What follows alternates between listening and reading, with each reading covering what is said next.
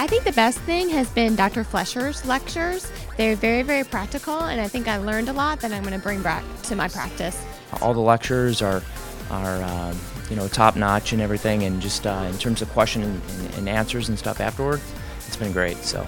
And it's just always a great opportunity to meet the folks that are doing the same thing that you are on a day-by-day basis. And I've always been struck that this is a group that is ripe to learn. They just love learning.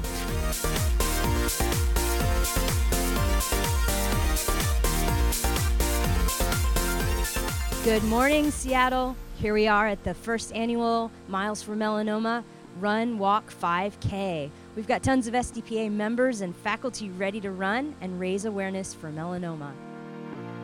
Hello, Seattle, Seattle, Seattle, Seattle, Seattle.